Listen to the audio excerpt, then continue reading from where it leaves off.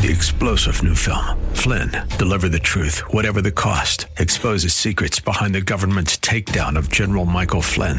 Flynn knew what the intel world had been up to. He ordered the first audit of the use of contractors. This set off alarm bells. He told the truth. He was the most dangerous person for Donald Trump to hire. They had to get rid of Flynn. Flynn, deliver the truth, whatever the cost. Available now. Watch it today. Go to salemnow.com. salemnow.com. This is Derek Buikema, pastor of Orland Park Christian Reformed Church, and I'm so glad that you've joined us today for Grounded and Growing in Christ here on AM 1160, Hope for Your Life. Each weekday at this time, we open God's Word, exploring how it changes us and brings us closer to Him. Right now, we're in a series of messages that we're calling Jesus Above Everything, where we're examining how Jesus is greater than anything or anyone. To hear all of the messages in this series, please visit groundedandgrowingradio.com. And if you'd like to help provide financial support for this radio ministry, you can make a gift of any size at that same website, groundedandgrowingradio.com. If you're not already a part of a local church family, then I would like to invite you to visit us at Orland Park CRC this Sunday as we gather to worship the Lord and study His Word together. To find our service times and location information, just visit groundedandgrowingradio.com. And now, let's open God's Word to see what He has for us today. Would you turn with me in your Bibles to Colossians chapter 3, verse 12. Colossians chapter 3, verses 12 through 17 are going to make up our text for this morning. Put on then, as God's chosen ones, holy and beloved, compassionate hearts, kindness, humility, meekness, and patience, bearing with one another, and if anyone has a complaint against another, forgiving each other as the Lord has forgiven you, so you also must forgive. And above all these, put on love, which binds everything together in perfect harmony. And let the peace of Christ rule in your hearts, to which indeed you were called in one body, and be thankful. Let the word of Christ dwell in you richly, teaching and admonishing one another in all wisdom, singing psalms and hymns and spiritual songs with thankfulness in your hearts to God. And whatever you do, in word or deed, do everything in the name of the Lord Jesus, giving thanks to God the Father through Him. Amen. So when I entered high school, I joined the choir at Milwaukee Lutheran High School. We would travel around to different Lutheran churches, and we would sing during the course of the services. Usually it would happen about once a month. And the boys always had to wear a tie. And so I had to learn how to tie a tie to be on the choir at Milwaukee Lutheran. And honestly, it was like one of the hardest things I'd ever done in my life up to that point. It is really hard to tie a tie. And my dad tried to teach me unsuccessfully. And so I would have another choir member do it, and then I would put it on, and then I tried to do it myself. And I could never figure it out. It would look terrible, and Josh Simpson would always make fun of me because my tie looked like I obviously didn't know how to tie it, and I didn't. And the thing that I could never master was the tie dimple. I don't know if you know what a tie dimple is, but any good tie tire is able to get this great dimple right in the center of the tie. And if you look at me this morning, I have no dimple in the tie because I'm still a tie fraud. It's still very difficult for me to tie a tie. I'm not very good at it. If you go to a wedding and you see that the groom and the groomsmen all have perfect tie dimples, you know they're wearing fake ties because it's really hard to get that. And I still remember one Sunday morning after morning worship service at Brookfield Christian Reformed Church, I was out talking to some of my friends, and I walked by my father, who was having, I'm sure, a very distinguished conversation with some of the dads in the congregation, and I saw that Dad had a perfect tie dimple. And I was like, Dad, how did you do that? And he looked at me, he goes, Derek, I'm a lawyer. I have had to tie a tie almost every day of my adult life. He's like, when you're a lawyer, you got to dress the part, Derek. You got to dress the part. I was astounded. I still am, because I can't get the tie dimple myself. I don't know if the dress code at my dad's law firm was informal or if it was formal within the legal profession, but everyone at Davis and Keilthau came wearing ties. If you were going to be a lawyer, you needed to look a certain way, you needed to dress a certain way, you needed a lot of people to know that they were getting nothing short of utter professionalism from those people that they were hiring in service of the law. But one of the things that I realized as I continued to grow up is that in just about every context, in just about every situation, there are written or unwritten rules of what it is that you are supposed to wear, how it is that you're supposed to dress.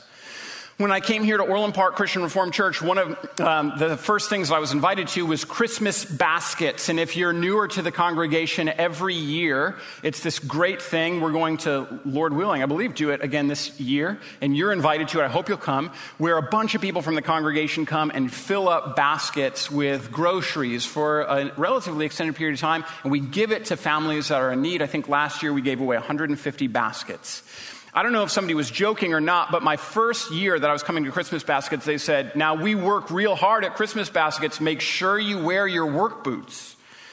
I didn't have work boots, so I went out and bought a pair of work boots in preparation for Christmas baskets because I was like, I've got to dress right for Christmas baskets time. And I just want to tell you, you don't have to wear work boots to Christmas baskets, I learned.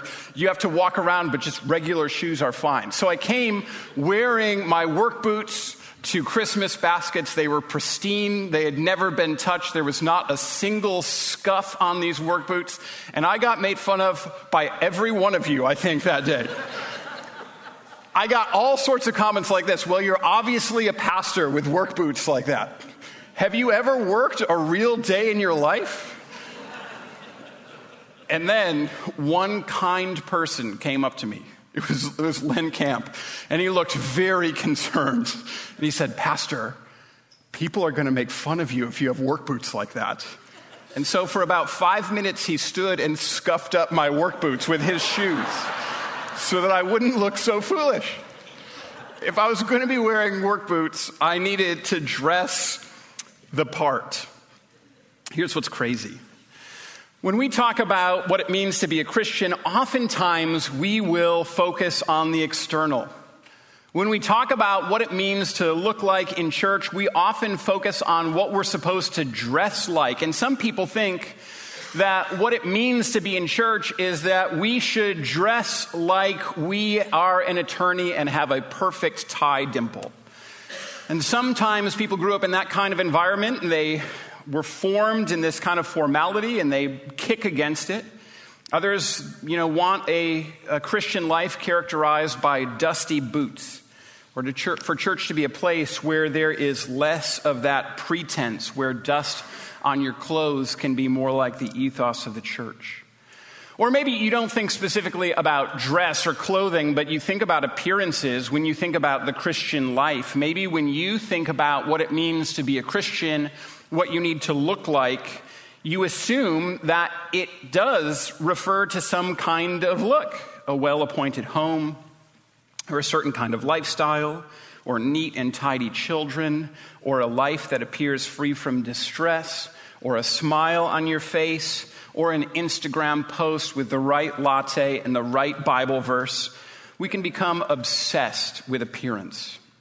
Well, man judges based on outside appearance. The Lord judges the heart. And in Colossians chapter 3, verses 12 to 17, we're told how it is that we're supposed to dress. And the Bible here cares not one bit for any part of our outward appearance, but invites us to righteousness and song and the glory of God. What this section of Scripture tells us is that as God's chosen ones, we're supposed to be clothed with a life and a song that all glorify God. That as God's chosen ones, we're supposed to be clothed with a life and a song that glorify God. And so we're going to talk about this passage in 4 different parts, about how we're chosen to live and to sing and to glorify. We're chosen to live and to sing and to glorify. Let's start with that first one. As the passage begins, we're reminded at the very outset of the fundamental truth that invites us to clothe ourselves in a specific way. Paul here, you see, is speaking to Christians. He's speaking to members of the church in Colossae. And as he invites them into a life of holiness, he reminds them at the very beginning of the truth that comes before that command to dress a certain way. As God's chosen ones, holy and beloved. As God's chosen ones, holy and beloved. That's in verse 12. And if you are taking a look at it in your journaling Bibles, you can underline that if you would like. That forms the foundation for the commands that will make up most of this passage. God regularly does this great thing. He begins, when he's about to give us commands, he begins by reminding us of the redemption that we have already received. Maybe the most famous example of this, the Ten Commandments. We're given 10 commands in the 10 Commandments, but what is the way that it begins? I am the Lord your God who brought you out of Egypt. God begins the 10 Commandments by reminding the people of Israel that he already is their God and has already done the work of redeeming them from slavery. They haven't needed to obey to achieve this freedom from slavery, this freedom from Egypt. He already has acted to redeem them. God is so gracious that he does not expect that we might obey in order to be redeemed. In fact, this would be impossible. Instead, he expects that the redeemed would obey. And so Paul, under the inspiration of the Holy Spirit, tells the Colossian Christians how they should clothe themselves, but he begins with this amazing truth. God has chosen you, and God loves you. And that truth, which was spoken to these Colossian Christians all those years ago, is spoken to you today. God has chosen you, and God loves you. The love of God, the love that God has for you, is not some kind of generalized appreciation for humanity. He doesn't just look at the world and get warm fuzzies as he considers all of the people that fill and populate the earth. The love that God has for you is much more specific. The kind of love that God has for you is the love of a father who has adopted a son or a daughter. That God saw you and decided that he wanted you to be a part of his family. And so at great cost to himself, the death of his only begotten son, he redeemed you and brought you into his family. And he loves you with the kind of love that characterizes a really good dad for his kids. And since God has chosen you and since God loves you, you need to start looking like you're a part of his family. You got to start dressing a certain way. And that's what takes us to the next point, that we're chosen to live in a certain way. The command that we're given in this section of Scripture is simple. Put on. Put on. A lot of translations actually simplify it for us. Clothe yourself.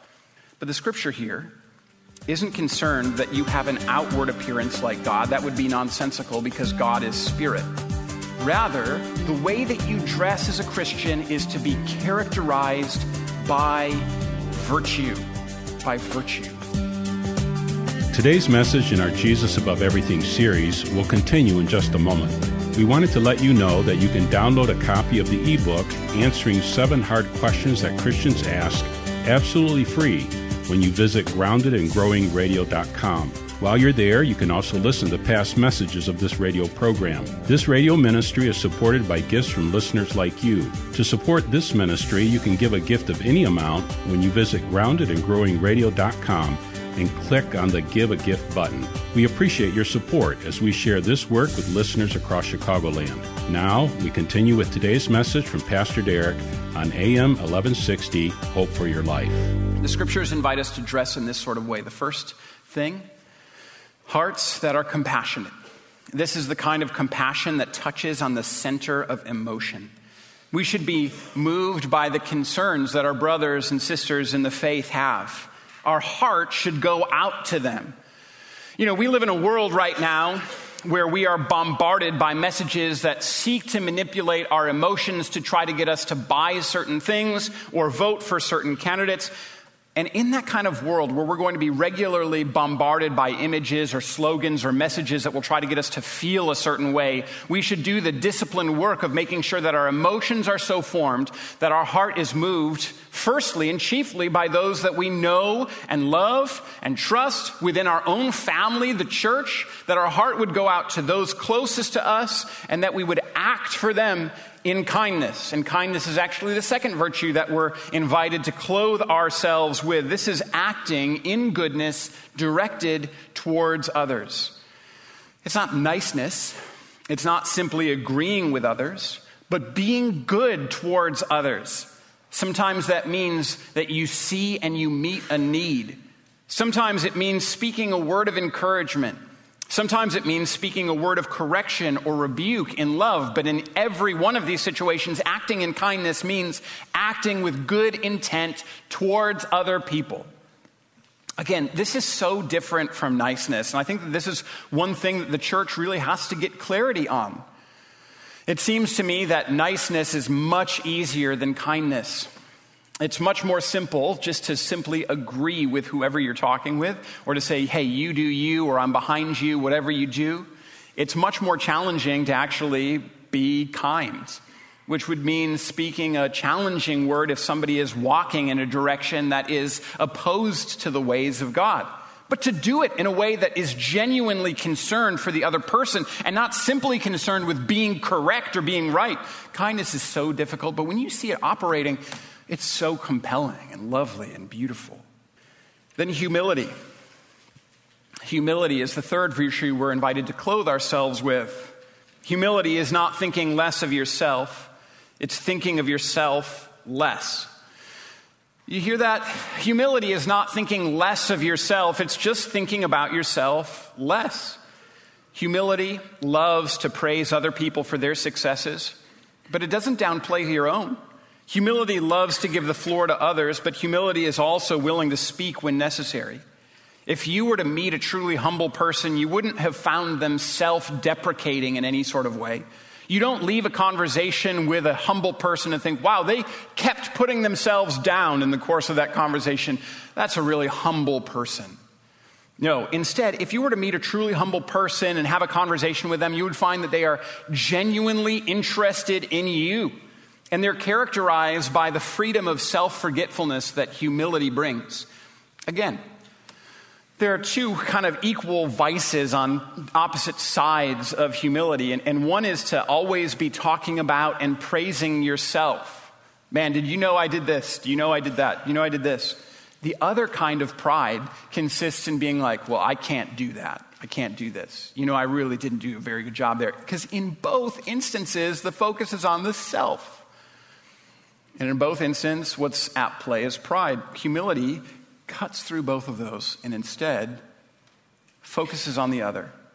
C.S. Lewis puts it this way. He said that humility is this, that God wants to bring us to a state of mind in which we could design the best cathedral in the world and know it to be the best and rejoice in the fact that it was the best without being any more or less or otherwise glad at having done it than we would have been had it been done by another.